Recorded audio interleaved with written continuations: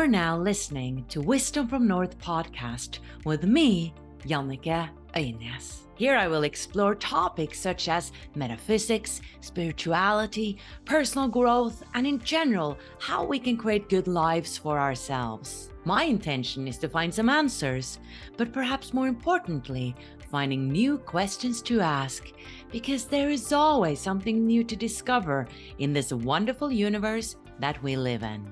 In Wisdom from North, we're passionate about helping you take your spiritual growth to that next level. That's why we are collaborating with some amazing spiritual teachers and partners who offer free webinars and classes. Go to wisdomfromnorth.com/free. Disclaimer. The views and opinions expressed in this podcast belong to the guests and do not necessarily represent the views or positions of Wisdom from North or any entities they may represent. Now please enjoy the episode. I'm Sandra, and I'm just the professional your small business was looking for. But you didn't hire me because you didn't use LinkedIn Jobs. LinkedIn has professionals you can't find anywhere else, including those who aren't actively looking for a new job, but might be open to the perfect role, like me. In a given month, over 70% of LinkedIn users don't visit other leading job sites. So if you're not looking on LinkedIn, you'll miss out on great candidates like Sandra. Start hiring professionals like a professional. Post your free job on linkedin.com/people today. Ever catch yourself eating the same flavorless dinner 3 days in a row? Dreaming of something better? Well, HelloFresh is your guilt-free dream come true, baby. It's me, Keke Palmer. Let's wake up those taste buds with hot, juicy pecan-crusted chicken or garlic butter shrimp scampi. Hello Fresh. Stop dreaming of all the delicious possibilities and dig in at HelloFresh.com. Let's get this dinner party started. Quality sleep is essential. That's why the Sleep Number Smart Bed is designed for your ever-evolving sleep needs. Need a bed that's firmer or softer on either side? Helps you sleep at a comfortable temperature? Sleep Number Smart Beds let you individualize your comfort, so you sleep better together. J.D. Power ranks Sleep Number number 1 in customer satisfaction with mattresses purchased in-store. And now, save 50% on the Sleep Number Limited Edition Smart Bed for a limited time. For J.D. Power 2023 award information, visit jdpower.com/awards. Only at a Sleep Number store or sleepnumber.com. Hello, Anna Christina. A warm welcome to the show. Hi, Jannike. Thank you for having me. I'm really happy and excited that you came onto the show to share a really unique and powerful story and also a powerful message that you have, especially to souls, you say, who have been murdered by their husbands or spouses, whose voices never are heard. And you have written a book about this, My Sweet Encounter with Death. And you've had a near-death experience and you've experienced being murdered yourself. And I got to say, I've never, ever had anyone on the show with that kind of story. But I'm a curious soul and I would like to dig deeper and deeper.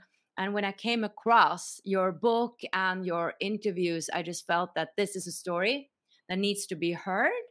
And also recognizing in myself, having met narcissists, I also identified with your story. And I think a lot of empaths and sensitives have the experience of meeting narcissists. So I just want to commend you for sharing this. Thank you. My story kind of speaks to a lot of people. I find viewers and readers find themselves in one part of my story, which is sad, you know. And then this amazing and horrible incident happened. So take us through it. I know it's quite a long story and it's an important story to share. So I would love to hear about it. Okay, so just a little bit about the background. Like I said, born to a Coptic Christian family in Alexandria, Egypt. My dad took us to Canada when I was about 6 or 7 because my younger brother was mentally handicapped and we wanted to get him better help. So we went there. Then my father brought us back to Egypt when I was about, oh my gosh, 10 to 14, so that we learn about our culture in Egypt and not forget it. Had problems with the Arabic language because my teaching were English and French. Brought me a tutor, very handsome man, fell in love with him, Sam. And then my father sent me back to Canada, sent us all back to Canada. I stayed connected with Sam. We were both in love. We kept communicating, sending letters. I would meet him when I would go to Egypt on dates behind my family, of course, because my family was very conservative in Egypt. We don't date before you get engaged or married. Basically, before you get engaged. Around 20 years old, Sam asked for my hand from my father. And my father, even though my father really liked Sam, but he said it was over his dead body. Because Sam was not Christian, Sam was Muslim, and in Egypt, you don't co-marry, I guess. It would not be good. So I love my father a lot and respected him. He was a very well-known person in Egypt. So I knew I had to move on, ended up coming to California, met my husband, Paul, who courted me, was just out of nowhere, was just this...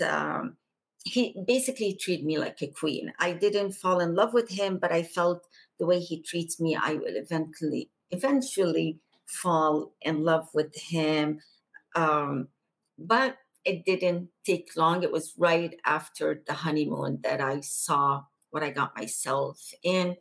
Paul was a very selfish person, life centered around him, just an emotional manipulator, just broke my spirit. He was actually the typical narcissist, but back then we didn't know. In the 80s, we didn't know what narcissist was. It wasn't even in my vocabulary. So I thought it was always me. Narcissists make you feel like you are the problem. You're the one that's wrong. Constant emotional back and forth. And like I said, broke my spirit, broke like the toxicity in the house. But I had two beautiful children from Paul. So that was the blessing I got. I got Colleen and I got Andrew. But I wanted to get out of the marriage. It took me 13 years. Paul always threatened to kill me if I would leave. He threatened to slit my throat once. The other time, he threatened if I hired the lawyer, he would hire a sniper and take me out. And he felt comfortable about doing that. And he threatened in front of people.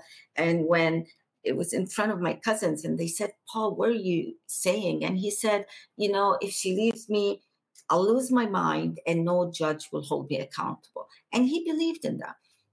So I knew it wasn't going to be easy, but finally I found a no-nonsense lawyer that got me a restraining order and removed Paul from the house. And I wanted just to concentrate on raising my children where I can concentrate on them and not have my energy constantly depleted in this emotional back and forth. He could go months without talking to me, like not even saying good morning or good night. That's the kind of toxicity I was living around. He was never temperamental, but just knew how to just break you. And I'm a very emotional person. Got out of this relationship, and out of nowhere, I get a phone call from Sam, the tutor that I was in love with.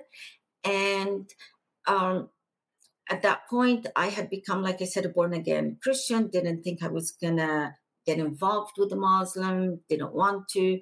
But we met in Egypt when I was visiting my mom. And what I thought I had guards around my heart, all these guards fell when I met him. And we fell in love again. And it felt like we never got separated. He was like that perfect gentleman. I was looking for the listening person, the kind, just all the things I missed with Paul. We got married. The kids loved him. He didn't practice Islam. He was actually coming with me to church here in California, to Calvary Church. I was the breadwinner. He couldn't get a good job here because of the language. He took care of the home, the cooking, just taking care of everything, and I didn't mind. And when I thought we had a good marriage for about like 9 years, but there were some flags starting to happen. And we went through an ugly custody battle. But when the flags happened, and I can't go into too much detail because of the time, I knew I needed to get out. I needed to get out, but I was still in love with him, but I needed to get out. There was wrong things happening. And I got on my knees and I prayed to God and I asked him to remove this man from my life, but not to break me. Because like I said, I was still, I was like addicted to him, to his love, to the way he was caring for me and everything. And a lot of people think addiction is to drugs or alcohol. A lot of times we're addicted to the wrong person, the wrong partner. And we don't even realize it. I didn't realize it. I was an executive thinking I knew it all.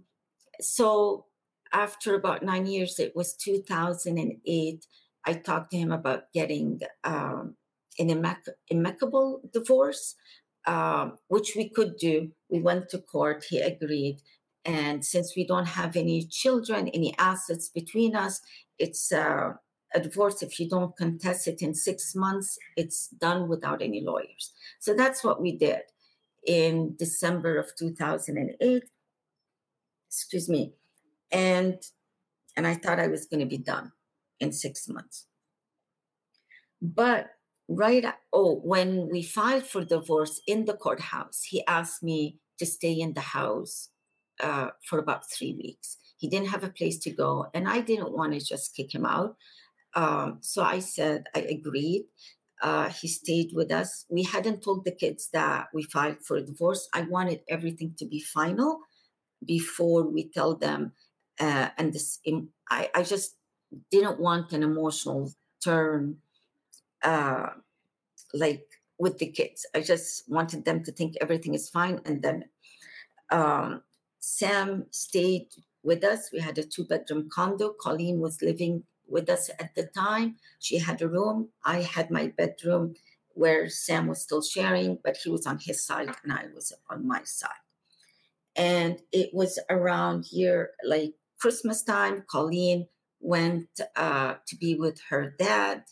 And I started feeling aches and pain all over my body out of nowhere. Like I usually feel aches and pain. I have fibromyalgia, but this was like debilitating. And the headache.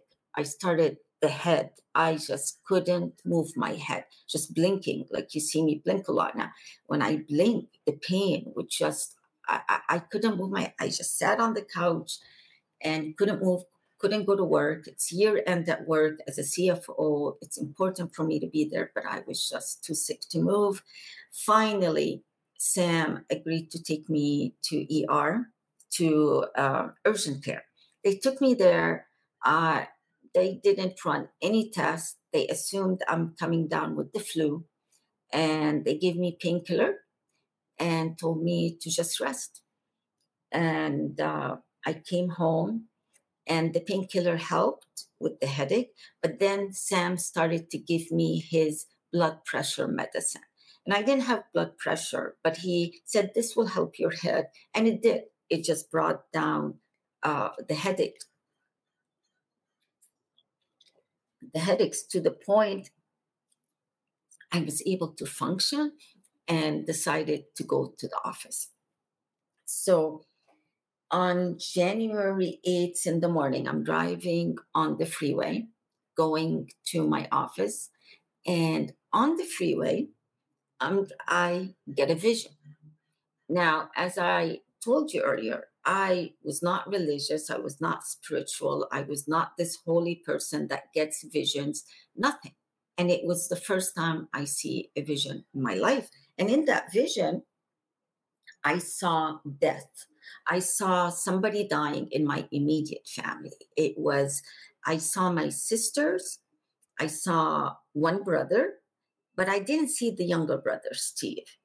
And I assumed that it was his death, it was his funeral, and God is warning me to go see him, that he was going to die. So I took that as a message from God, and I thought that was sweet from God to warn me. So I decided, once I went in the office, I spoke to the CEO, told him my brother is ill, or I needed to go see him. And he said, fine. I told him I'll take my computer, I'll be available. I pulled my staff in and had a meeting with all of them, started delegating as much as I could. But as I'm doing that, and as the day is passing, I'm getting, the headache. And I remember sitting at my desk, holding my head like that, not wanting it to explode. And as I'm holding my head like that, I get this message. I don't know how at the time, but it said, stop thinking and go home. It was like an order. Just stop thinking and go home.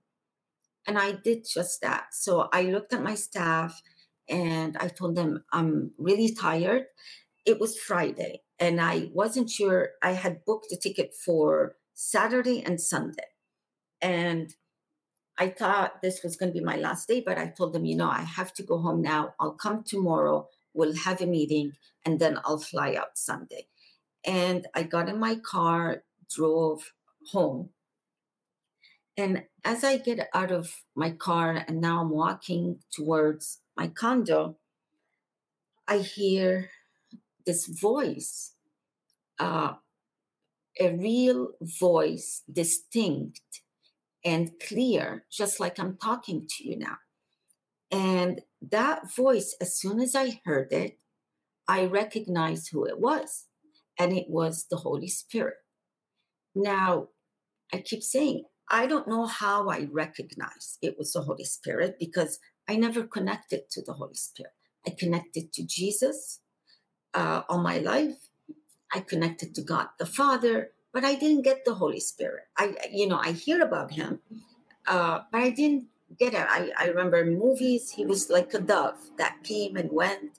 In church, they say, Holy Spirit, come on us. So I felt it was just something coming and going and flying and didn't get him. So I ignored him. I didn't connect with him at all. But yet here he's talking to me and I know exactly who he is. And he didn't say, I'm the Holy Spirit. No, he was just started speaking to me in a very gentle and kind, just the sweetness about him. But right away he kind of did this, which meant for me to keep my mouth shut, meaning I was not to share what was happening. The dialogue he's having with me, I could not share, I could not talk about it. So I kept on walking. I got up to our condo. Sam answered the door, and the first thing he said, are you leaving tomorrow or are you leaving Sunday? And I said, I don't know. I can't think right now. I'll let you know tomorrow. He said, okay, go get ready. Like he knows when I come at home, I have to take off my clothes and wear comfortable clothes. He said, I'll warm up dinner and come and have dinner. I said, fine. And Colleen came out and said, hi, Mom, how is your day? And ran back to her bedroom where she spent most of her life there. I went, changed into my pajamas, came and not understanding what's happening. The dialogue is still there with the Holy Spirit. I come to the kitchen and Sam had left a plate for me for dinner. He made me my favorite Egyptian dish, which is French green bean casserole with meat and rice. I love that dish. But I was standing there, the counter is in front of me and the fridge is behind me, but I'm realizing I have no appetite. Like I've been sick, no appetite. I can't eat these French beans. It had tomato sauce in it. So I put that back and then I'm looking at my plate. I'm looking at a dry rice sitting there and I'm contemplating, how am I going to even eat that? I really don't want to eat it. And then the Holy Spirit, out of nowhere, it goes, child, turn around, open the fridge and get the plain yogurt and put it on your rice. And I'm going, come again? Like, you care about the yogurt I put on my rice? And his response was, child, I'm in every little detail of your life. And Yannicka, when he said that, first, right away, my brain went, oh my God, he's been in the shower with me. I got embarrassed. But right away, I started feeling shame. Shame that I'm discovering this being, this loving being who's talking to me, and he's been in every little detail of my life, and I didn't even know it.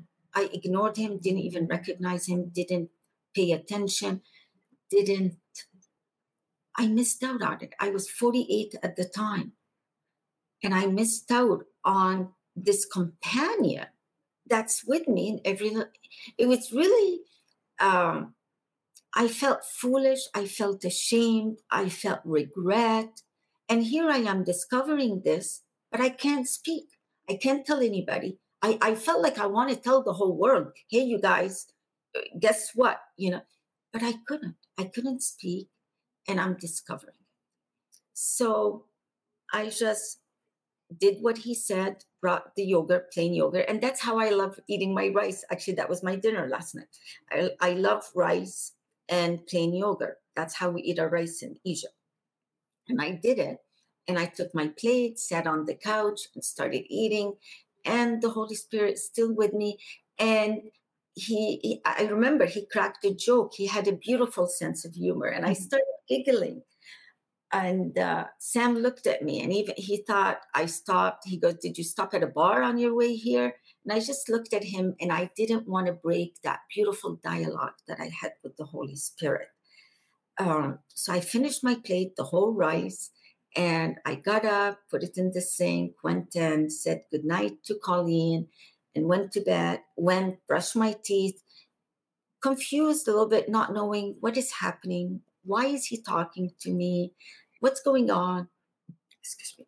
And I get into bed, and as I'm lying there with all these questions, and he goes, child, it's not your brother, it's you.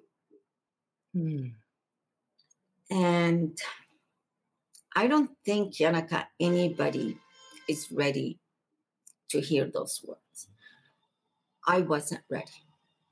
I did not go to bed realizing this was my last time. It was, I don't think any of us are ever ready to hear that it's us, it's me. I'm not going to wake up tomorrow. And my heart got really heavy. And because all I could think of is Colleen waking up in the morning and finding her mom dead in bed. And that broke my heart. I just couldn't imagine putting her through this. And my heart was so heavy. And thinking about Andrew. And then he reminded me, the Holy Spirit reminded me of a dream I had about 3 or 4 years prior to that, which I didn't really get, but it was a dream of Jesus and Colleen and Andrew. And I usually don't dream of Jesus, but it was a dream. We were walking along like meadows and flowers and just beautiful greenery and beautiful gardens. And Jesus was there, and Andrew had his arm around him. Colleen had her other arm. The three of us had our arm around his waist, and he had his arm on Colleen, on Andrew, and we're walking and laughing. And I remember waking up and wondering, how was I there? And we didn't trip on each other's feet. Where was I? Like, I was grabbing him, but why? How did we not trip?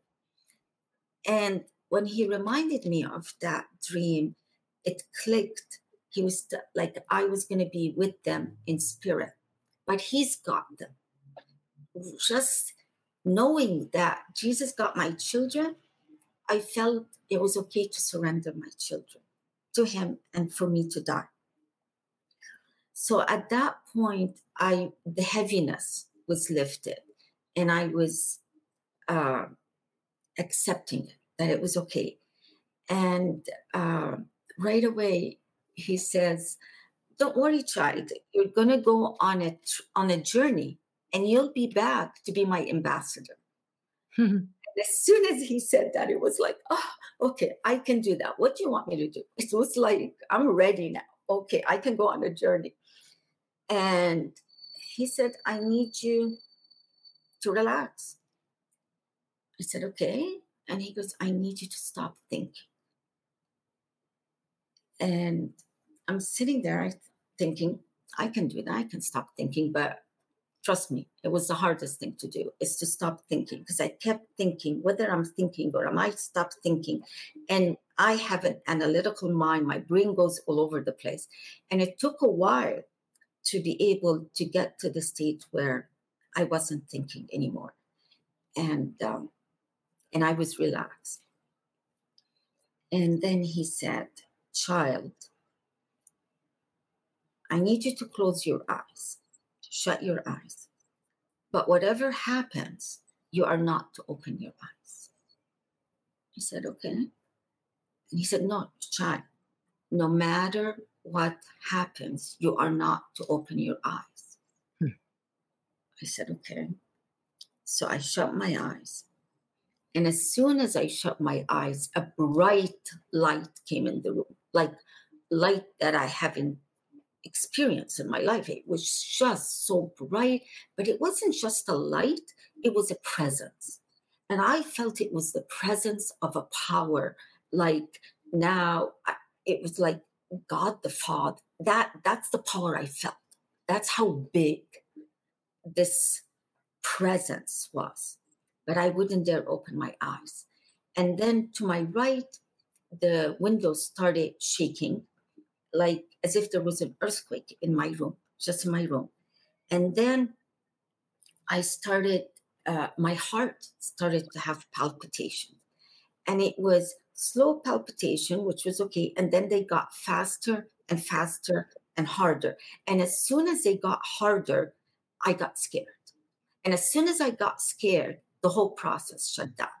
The light went off, the glass or the window stopped rattling, my heart stopped shaking or palpitating, and everything was quiet again. And I'm going, shoot, I just screwed up my death.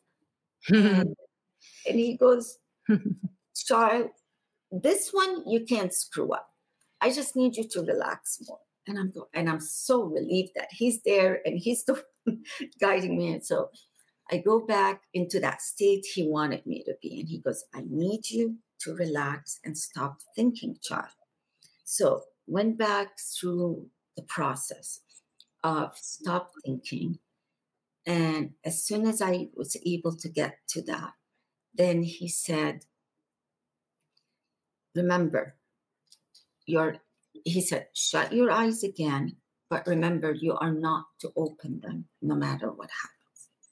And, I was okay. He goes, "Child, do not open your eyes." And I said, "Okay." And I shut my eyes, and the process started. As soon as I shut my eyes, the presence came and the light came again in the room, and I felt it. And then the windows started shaking again.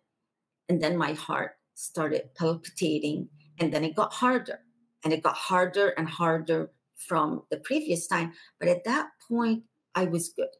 I knew the process. I wasn't scared. I wanted to go through the whole thing. So I kept relaxed, and then it got harder and harder. And it felt like my heart was going to explode.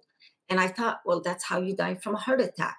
And it was just so hard, but I was so relaxed and I was in so much peace.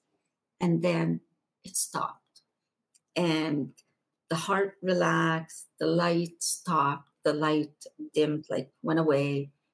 The window stopped shaking. And I'm lying there in peace. And then he says, "The next step, child, is only an annoyance." I said, "Okay." It goes, the next step, child, it's only an annoyance, child. And I said, okay. And then right away, I felt pain. I felt pain whooshing, like, I remember, like, down my legs the most. It would just keep, whew, a pain that I've never experienced before. And I describe it as somebody just took a sledgehammer and was breaking my bones. And as that pain was happening, he was comforting me and saying, it's only an annoyance, child. It will pass. Only an annoyance. It will pass, child. And as he's saying an annoyance, and I'm thinking of it, it's not this excruciating pain, it's an annoyance, and it will pass. And I'm concentrating on him and his gentle, comforting words. I'm okay. I'm not screaming. I'm not yelling. Like I said, I have fibromyalgia. I was okay with it. The pain was there. It's not like he didn't take it away, but it didn't matter. The pain was like there, but he was more. He was more. And he kept saying, it's an annoyance. It will pass. An annoyance. I kept concentrating on that, and it passed. And the pain stopped. And I didn't feel my legs anymore. But I realized I didn't feel my legs. I didn't feel my body. I didn't feel anything. And now at this point, I'm going, okay, am I paralyzed?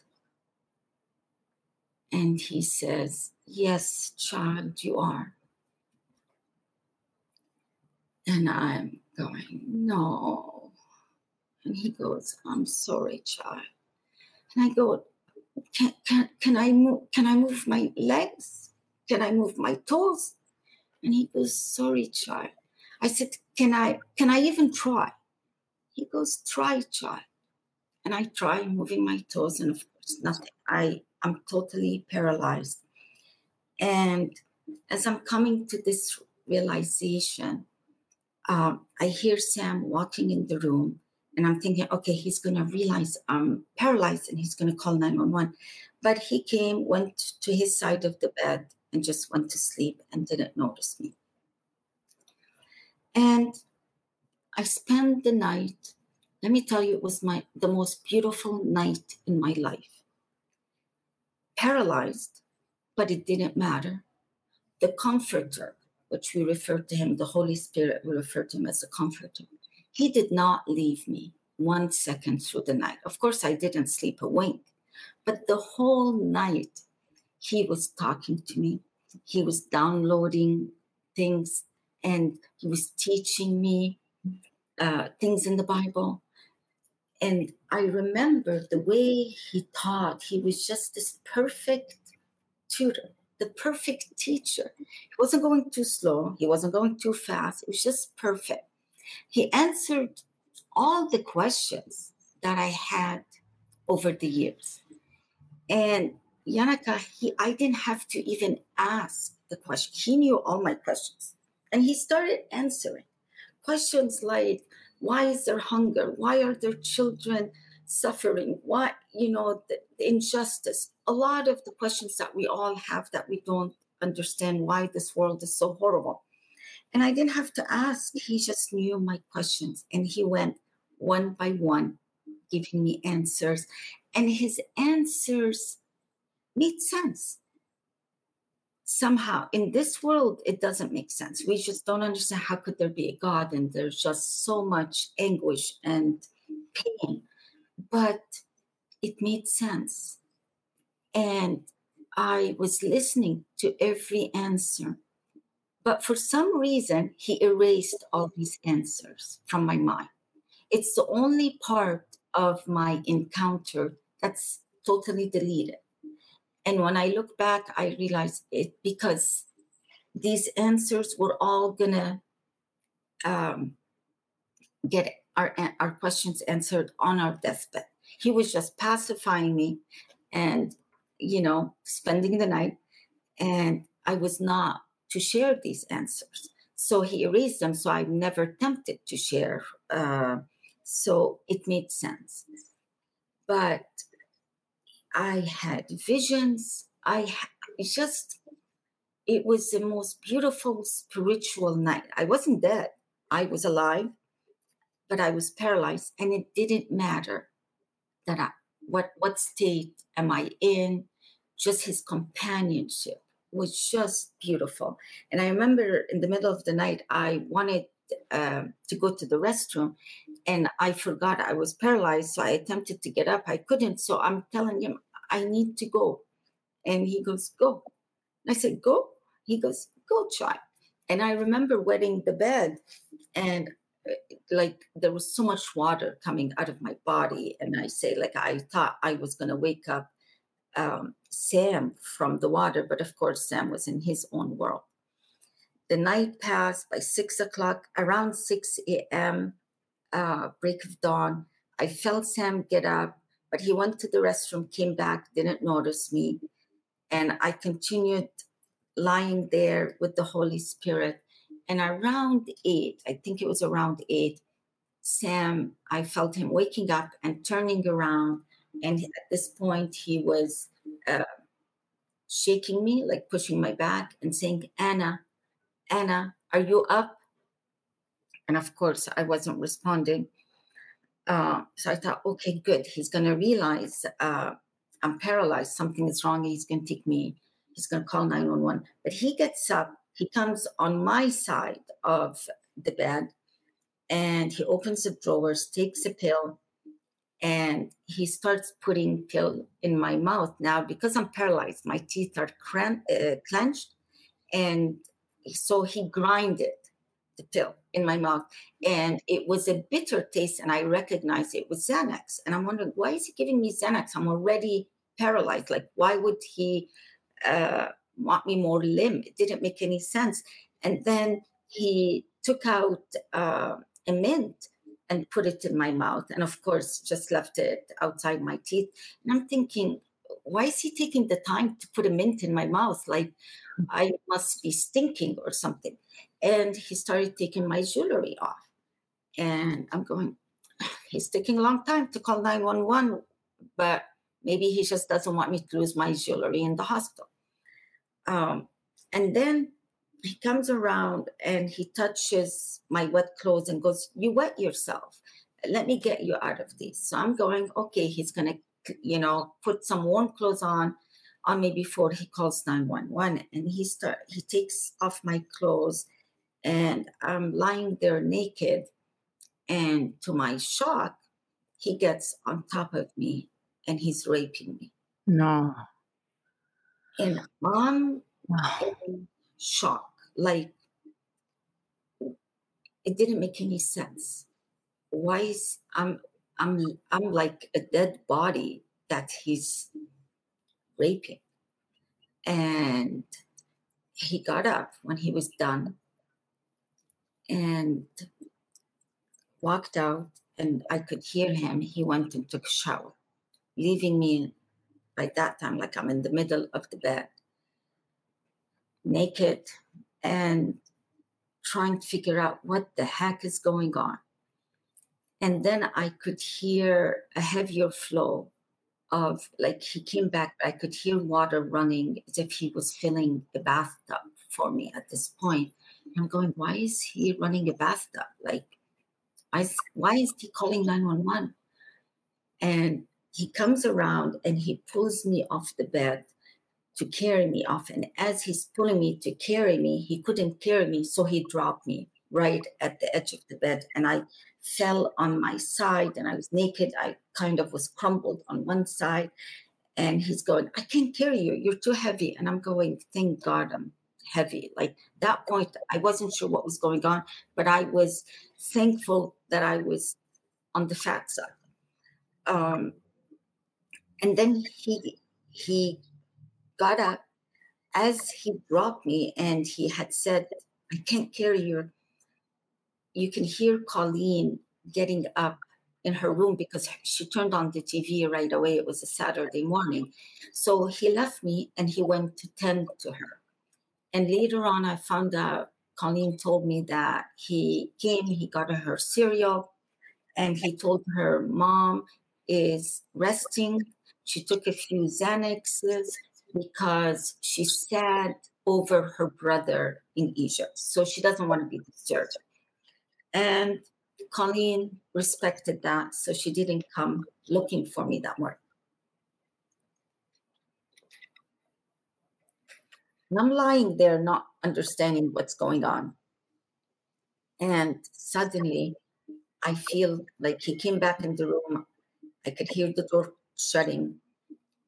And then he starts pouring ice cold water on my body very slowly. He's just pouring from head to toe. And my body went into shock. I don't know what happened, but it felt like needles and nails all over my body. It was such a, it was just torturing at that point. And he was doing so and so much. And the Holy Spirit at that point, he's telling me, it's an annoyance, child. It's an annoyance. And I'm trying to think, okay, it's an annoyance. But right away, I see a vision of Jesus' hand on the ground next to my face, just the hand, as they're nailing the cross in his hand. And they're nailing the cross. And when I just nailing like the nail in his hand. Ryan Reynolds here from Mint Mobile. With the price of just about everything going up during inflation, we thought we'd bring our prices down. So to help us, we brought in a reverse auctioneer, which is apparently a thing. Mint Mobile Unlimited Premium Wireless. How to get 30, 30, bit to get 30, bit to get 20, 20, 20, bit to get 20, 20, bit to get 15, 15, 15, 15, just $15 a month? Sold! Give it a try at mintmobile.com/switch. $45 up front for 3 months plus taxes and fees. Promo rate for new customers for limited time. Unlimited more than 40 gigabytes per month. Slows full terms at mintmobile.com. Ever catch yourself eating the same flavorless dinner 3 days in a row? Dreaming of something better? Well, HelloFresh is your guilt-free dream come true, baby. It's me, Keke Palmer. Let's wake up those taste buds with hot, juicy pecan-crusted chicken or garlic butter shrimp scampi. Hello Fresh. Stop dreaming of all the delicious possibilities and dig in at HelloFresh.com. Let's get this dinner party started.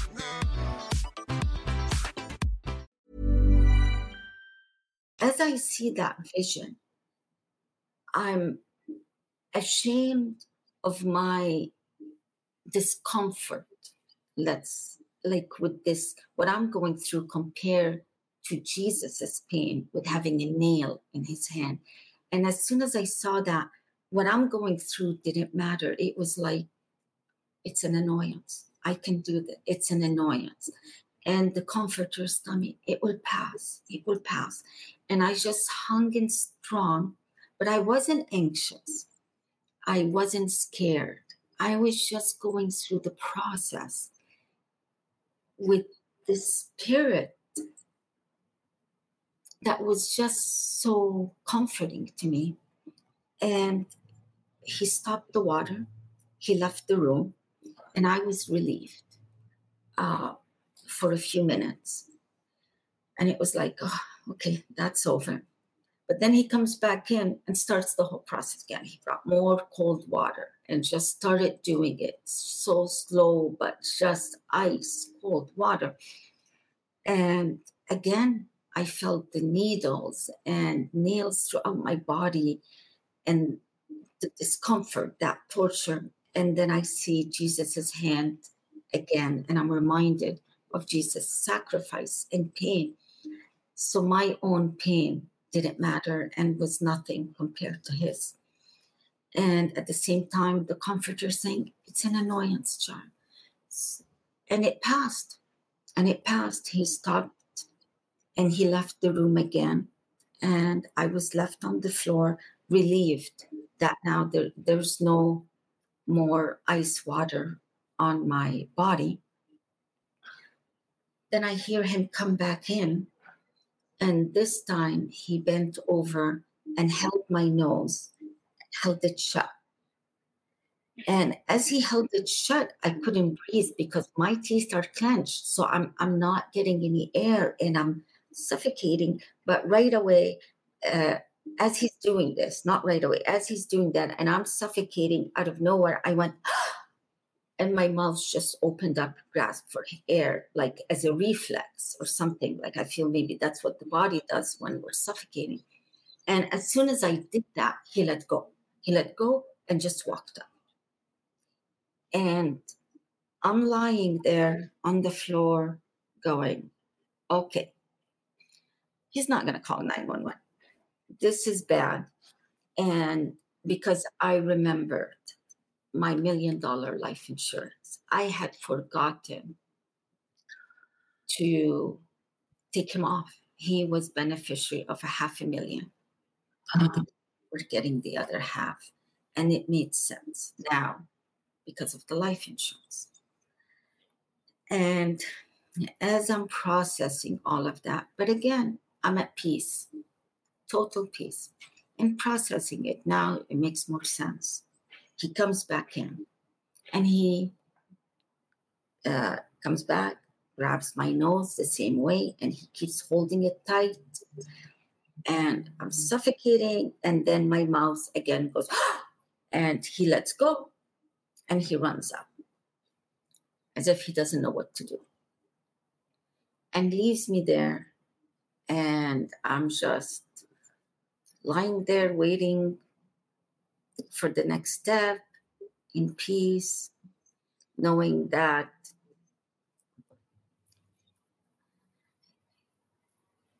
coming to realization of what's happening. This is not an accident, I'm not just paralyzed. Something is going on here. And this time he comes back in and he grabs my nose, but he gently puts his 3 fingers like that over my mouth. This is when I realized that was it. There was no way out of it. I couldn't breathe. There was no way to have a reflex. For my mouth to open, he just held it tight. And my chest now is collapsing. I can't breathe. I knew this was it. I'm dying here. And the lack of breathing is happening, but the comforter is still there comforting me. But I see Jesus at that point, but I only see up to his knees. He had a robe on, and I could see his hand reach towards me. And I'm suffocating, and I can't breathe, and my chest is collapsing, but I'm seeing his hand, I'm seeing him there, and I want to go with him. I knew that he could lift Sam's hands off of me and I can breathe again, but I didn't want that. At this point, I wanted to cross over. I wanted to go with Jesus, and I was so afraid that he would go without me. I was so afraid he would lift Sam's hand, and I kept telling him, I don't want to let go. I don't want to let go. And I kept on going. He didn't lift his hands. I just kept on going. And there was no realization, there was no end and a beginning. When we die, it's not like there's no darkness. There is no, oh, okay, this is my life. And you just keep on going. Your soul keeps on going.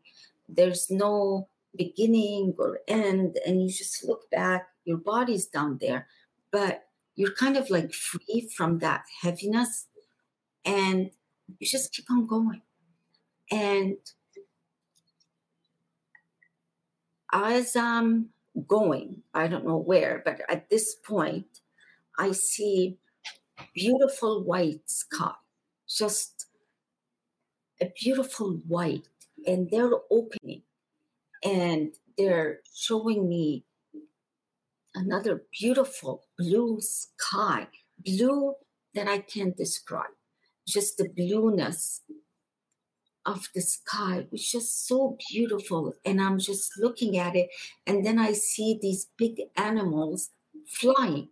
around the sky, animals that you don't recognize on Earth, animals you haven't seen before, but they had these bright, beautiful colors. Like if you notice behind me, I have all of these colors. I love this portrait. It has all these beautiful colors, but it was nothing like that.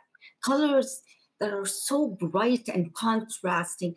And the only way I can describe them as close as in Avatar, that movie came out later that year, and they had these flying, I think they called them dragons. But these, what I saw were not dragons, but they had all these bright colors in them. And I remember when I saw this movie, I said, whoever produced it or somebody had a near death and saw something similar to that. And then I came to an open meadow with a lot of greenery, just endless greenery. And at the end there, or far from me, I could see that they were preparing for a banquet. It felt like they're preparing. And then I noticed a bride, but her back was to me. And I was curious about that bride because I thought, oh my gosh, it's like the Bible. When you die, you become the bride of Jesus. But I wasn't sure. So I wanted to go there and look at her face and see, is that me? Who is that? I was so curious. And I tried to reach her, but I couldn't reach her. And I found myself going into a hallway. And in that hallway, it was like a very long hallway. And as I'm walking, I cross by a majestic chair, like a chair that's just majestic, I guess. And somebody was in it. And I could see it was a lady, but I couldn't see her face because it had a veil from the chair covering her and the chair to her toes or to the bottom of the chair. And I tried to see who is it, and I couldn't. And as I'm walking by, I asked somebody, and I say, who was that woman? And he goes, she's the blessed of all. And I keep on walking. And I come to a doorway at this point. And at that doorway, I see my mom. And she didn't have her features. She was just a body of light waiting for me. And immediately I recognized it was my mom. You know each other when you cross over. There's, some people ask, well, how are we going to know each other? Are we going to look the same? It's just a beautiful body of light, but right away you connect. You know who everybody is. And it was beautiful seeing her. And she took me in and we walked in. And as we're walking in, I see another body of light, but a little bit taller than my mom. And it was Nadia, my sister. And seeing Nadia in heaven was the most beautiful gift that I was allowed to see. Because Nadia had committed suicide when she was 35. And I always wondered where she was. As we all know, like churches teach us that suicide is a crime, it's an act of murder, you go to hell. It's not. Our Father in heaven is so compassionate. He knows what's going on with us. He knows when Nadia, she was in a deep depression. People who commit suicide are not doing it as a murder act. No, they're broken. They're so broken and they're in so much pain that they feel the only way out is by ending their life. There is no magic pill to take to stop the pain of deep depression. It's when you're at the bottom of the pit, it hurts. I've been there. And it hurts so bad. And every time you wake up in the morning, you're hurting more. And God saw that. God sees that and does not judge us the way we judge each other. And she was there, and it was such a relief. And I went to her, she walked me in a room, and I'm at this point in so much joy. So it was just overwhelming, just overwhelming.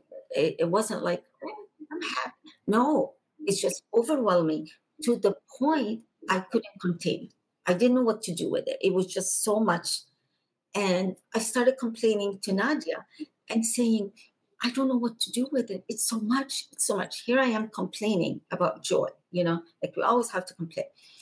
And she looks at me and she goes, Anna, with Jesus, it keeps on getting better. And I couldn't comprehend, I couldn't imagine it getting even better. It's like I'm so used to a world where even if you have joy on earth, something wrong is going to happen. There's ups and downs, you expect something wrong to happen. But there, it was a constant joy. It's like a utopia, like from one level to another, and it just keeps on getting better. And she walks me back out, and we come to the area where my mom was. And now I see my father standing next to my mom. And again, he's a body of light. And it was just so surreal to see my father. My father had been killed by a car accident when I was 22. And I never really got over it because it was such a tragic head-on-head collision with an 18-wheeler. And it was really bad. And every time I would think of what he endured the last few minutes, the pain, the fear, the anxiety, I was told they wouldn't let me see him, but I was told that something went through his skull and made a hole in his skull. And I would picture that, and I would break down throughout my years. I would just picture that and the pain he must have endured. But seeing him there, and after what I had encountered with the comfort of the Holy Spirit, it was closure. It was beautiful. I could see that he was just shining. And as we're standing there and communicating, and I don't know how we were communicating. We weren't talking, but we were communicating. And Nadia goes, come on, hurry. We have a banquet with Jesus. And I'm going, what? A banquet with Jesus? Like, she said it so, as a matter of fact, like it was so normal to have a banquet with Jesus. And I was just astonished, like, oh, we're just going to go see Jesus now. But they kept on going. And I didn't follow them for some reason. And I found myself in another room. And in that room, at the end of the room, there was a person standing there. But he wasn't a body of light. I recognized his body. And he was the late Pope Corollos, who was the Pope in the 60s for the Coptic Orthodox Church. And I loved that man. He was such a beautiful soul, a kind, loving, compassionate, just spiritual, just beautiful.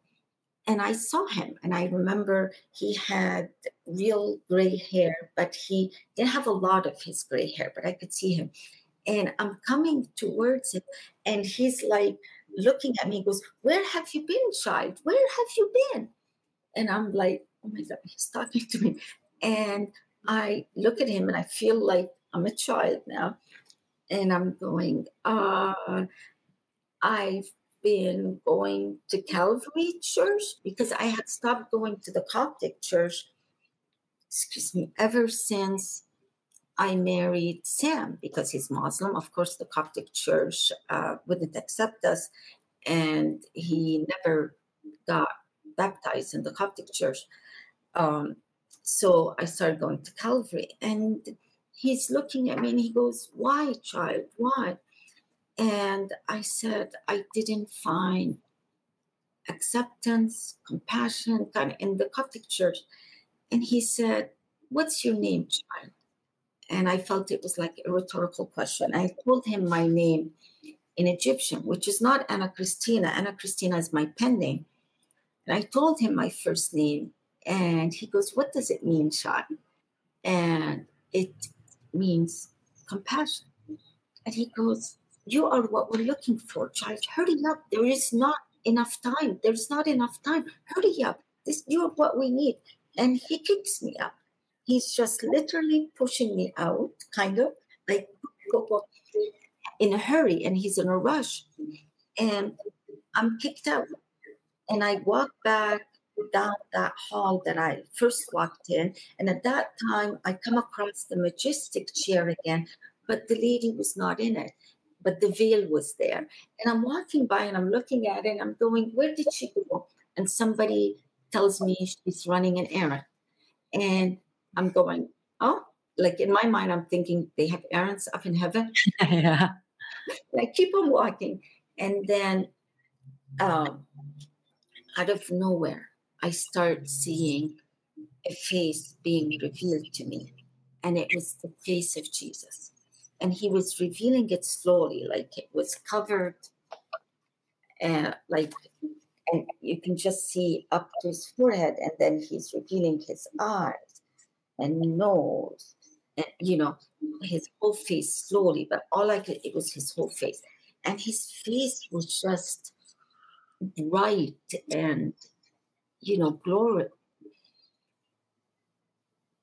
There was so much glory in his face, but what I noticed in his face, he was not as handsome as the actor in the movie Jesus of Nazareth, who I grew up just watching that, and that's how I related to Jesus. It was a pretty boy with the blue eyes, just very calming, pretty face or handsome face, but he wasn't.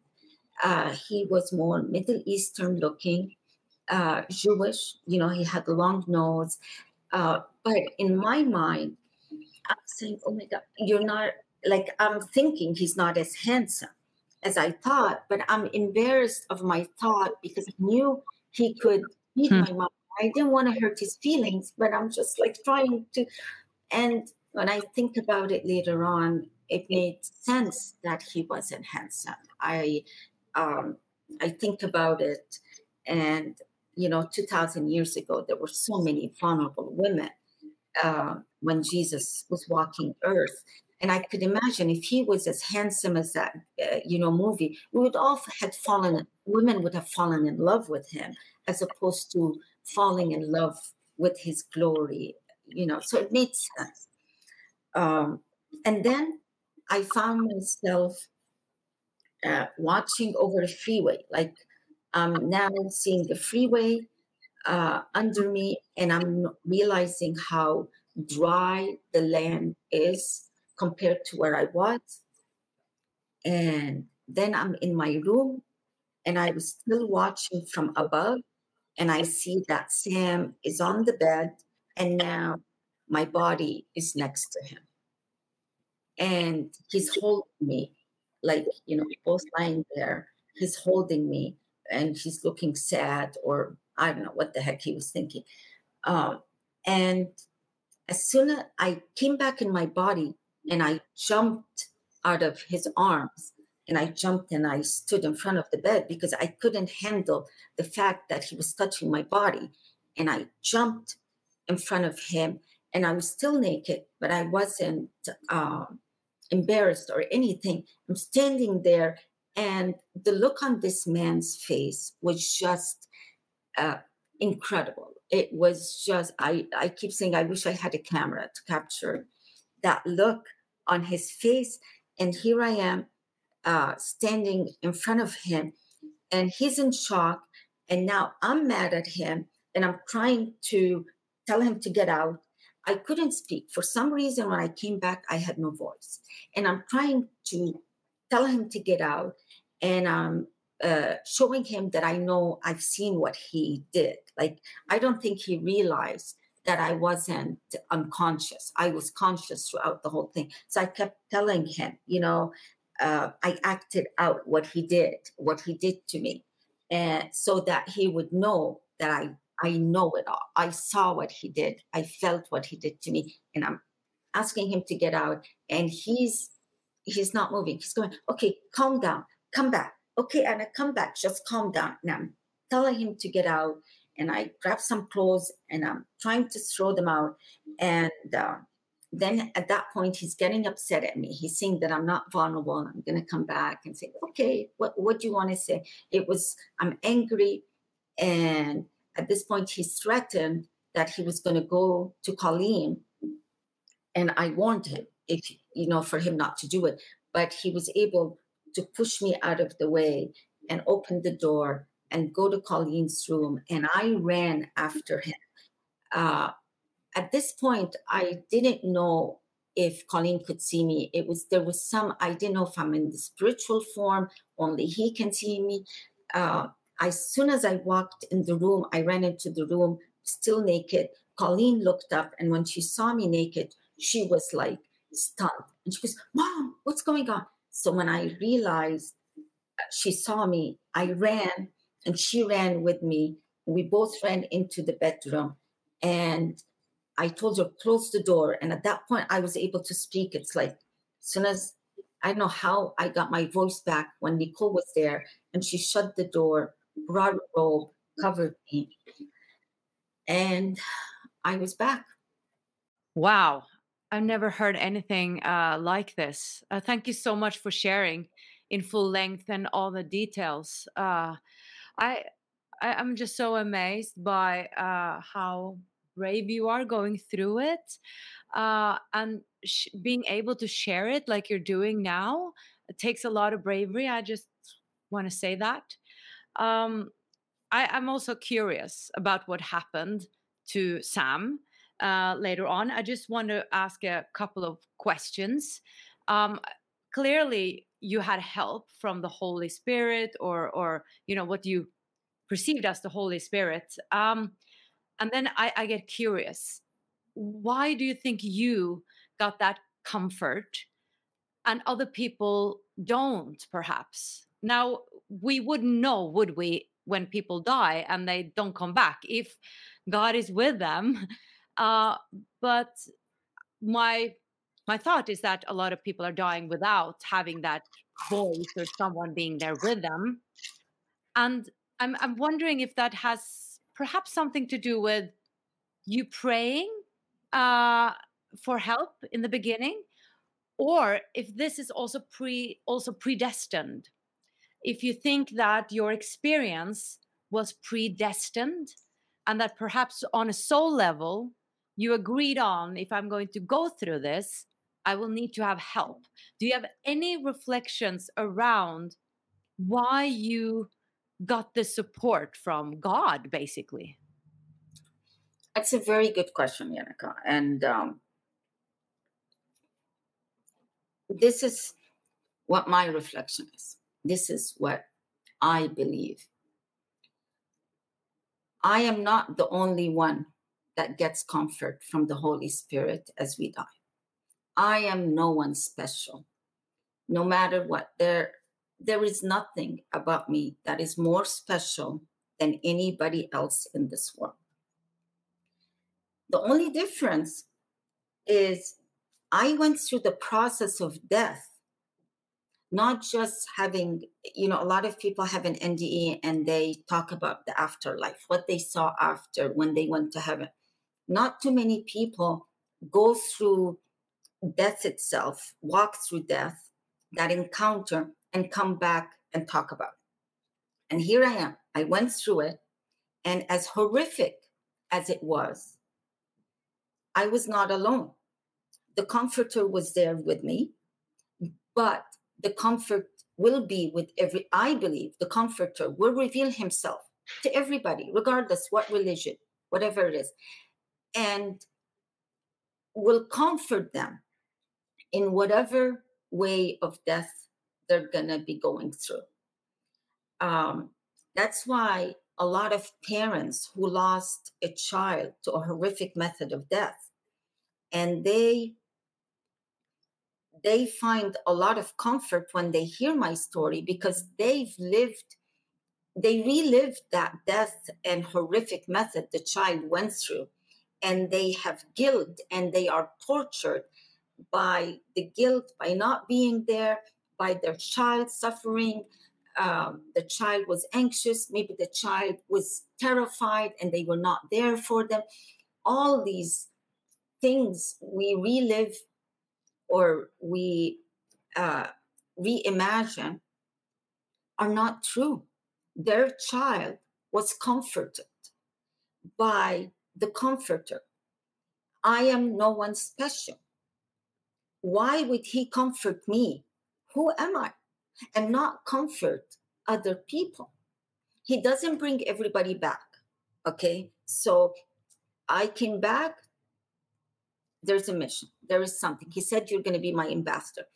It wasn't Jesus that said, I'll be his ambassador. It wasn't God. It was the Holy Spirit that is totally ignored, that I ignored. And I'm going to be his ambassador. And in the Bible, it said, Jesus said he's going away. He's sending us the comforter who's going to be with us. He's not going to leave us as orphanage. He's our counselor. So he gave us that. It's a spirit. It's a piece of him. Some people, like a lot of people, don't know what the Holy Spirit is. It's a spirit. It's a spirit of goodness and love. And I feel it's a piece of him who he gave to us. Now, he gave to us throughout our life. We ignore it. Most of us do. I can never ignore it. He's a part of my life. But especially on our deathbed, he's going to talk to you. And I know that people on their deathbed, if they've listened to my interviews, they may remember me and say, oh my, this woman said that. He will reveal himself. He will comfort.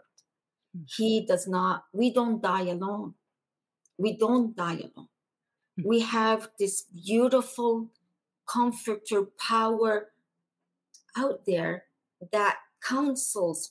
He coached me throughout every step until I took my last breath. Why would he do that with me? Who the heck am I? Nothing, nobody compared to others. Everyone is a child of God, regardless what religion, what belief. We're all made equal. We're all children of the Creator, and he does not prefer one over the other. No one prays harder than the other. He loves us all, and we all have journeys, but he comforts us all. Especially on our deathbed, he will reveal himself. That's what I believe. Yeah, it resonates, and there's so much to this story, and I think people would need to read the book to get all the details. But what I did want to mention also that I find it interesting that of course God is all knowing, but he knew what would happen, or it or she or the power knew what would happen. So it seemed like this was also predestined, which I think is interesting. Right. But I do want to ask, I didn't quite understand why you became paralyzed. Why did you die, actually? And what happened to Sam? Because something must have happened, since you are safe to share this message today. Yes. So a lot of things happened after I came back. You can imagine the police was called. I had no signs of being paralyzed. The paramedic said she's as strong as a horse. They didn't know what to do with me. He pretended to be, he was a brilliant sociopath. He was like crying. And then I was accused of, she must be having a nervous breakdown. And they rushed me to a mental hospital rather than arresting him. Now I'm in a mental hospital. They take my daughter away from me because guess what? I walk around the house naked. And like chaos just happened everywhere. And Paul, who had fought me for custody all these years. This was the perfect thing. She went to mental hospital, walked naked. I can take my daughter back. So he hit me below the belt when I needed him the most. Sam pretended that he really cared and loved me, and there was no signs until I did a brain scan to see, did I get a stroke? There was nothing. I did a heart scan to see if I had a heart attack. My heart was perfect. Then my lawyer said, go get a forensic hair analysis, which I did. And that was done 3 months after my incident. And let me read to you the toxologist report or doctor's report after the lab came back. And he said, I have received lab reports which indicate very high amounts of several heavy metals on her hair analysis, consistent with toxicity, possibly induced by poisoning.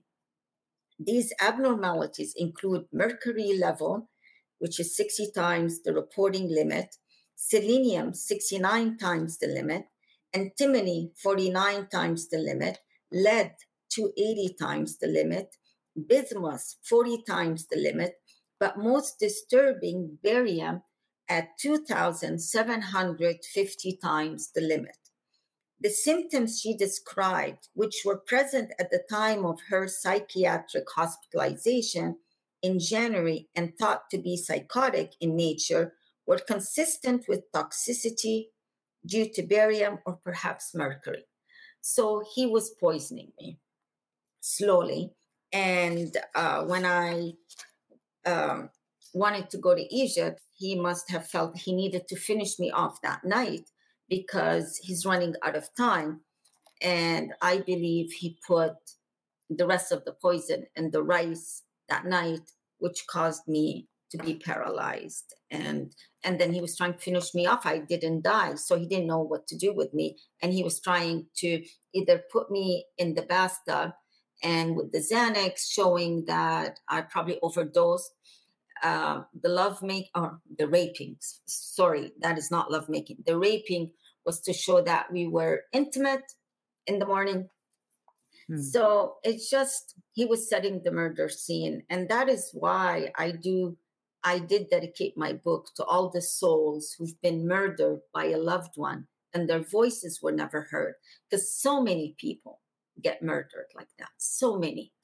And they get away with it. And they don't come back. But I'm their voice to show that you don't just drown in a bathtub.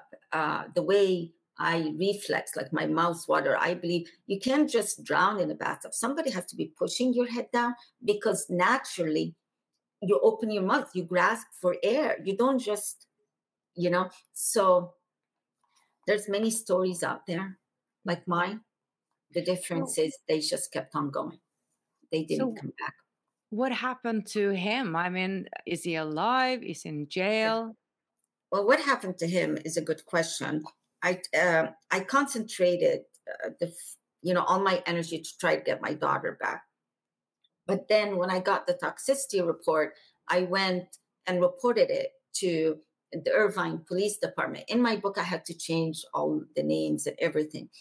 And I showed them the toxicity report. I showed them the $1 million life insurance, the motive and everything. And they were not interested in even investigating. The lady they had an investigator call me on the phone. And she asked me, do you have a camera showing that he put the poison in your coffee or something? They didn't even want to open the case or investigate. And it didn't make sense until later on that that year, I read a report in the Orange County that said, and it was written June 17, 2009, and it said, if it's America's safest city, it must be Irvine. And it was like where I was at the time, I believe they didn't even want to bring an attempted murder or anything at the time. And they ignored it. They didn't do anything, and he got away with it. Of course, the comforter has not left me. He doesn't speak to me in the way he spoke to me on my deathbed, but he's become my true soulmate. I discovered that. He knows he's my best friend. He's my buddy now. So it's also, I feel it's a blessing I didn't put him in jail at that time. Because when you think about it, this was back 13 years ago or so forth. He would have been out by now in an attempted murder, maybe good behavior. I'd always be watching my back. Somehow God removed him, and I can move forward and tell the story, help others, and not worry about how he would take revenge that I destroyed his life. He's gone. And I've forgiven him, Yannick. I've forgiven him. And people don't understand that sometimes. Say, how could you forgive somebody who does that? I forgive him because he was not worth carrying his burden of unforgiveness. I'm not bitter. He's not worth it. He's gone. Thank you so much. This has been profound. Yeah, I'm deeply honored to have you on my show. Thank you so much for being here and for writing this book and for being an ambassador. Thank you. It was a real pleasure, Yannick. I really enjoyed chatting with you. Even when we're on a budget, we still deserve nice things. Quince is a place to scoop up stunning high-end goods for 50 to 80% less than similar brands. They have buttery soft cashmere sweaters starting at $50, luxurious Italian leather bags, and so much more. Plus, Quince only works with factories that use safe, ethical, and responsible manufacturing. Get the high-end goods you'll love without the high price tag with Quince. Go to quince.com/style for free shipping and 365-day returns. Ever catch yourself eating the same flavorless dinner 3 days in a row? Dreaming of something better? Well, HelloFresh is your guilt-free dream come true, baby. It's me, Keke Palmer. Let's wake up those taste buds with hot, juicy pecan-crusted chicken or garlic butter shrimp scampi. Hello Fresh. Stop dreaming of all the delicious possibilities and dig in at HelloFresh.com. Let's get this dinner party started. Imagine the softest sheets you've ever felt. Now imagine them getting even softer over time. That's what you'll feel with Boll & Branch's organic cotton sheets. In a recent customer survey, 96% replied that Boll & Branch sheets get softer with every wash. Start getting your best night's sleep in these sheets that get softer and softer for years to come. Try their sheets with a 30-night guarantee. Plus, get 15% off your first order at bollandbranch.com. Code BUTTERY. Exclusions apply. See site for details.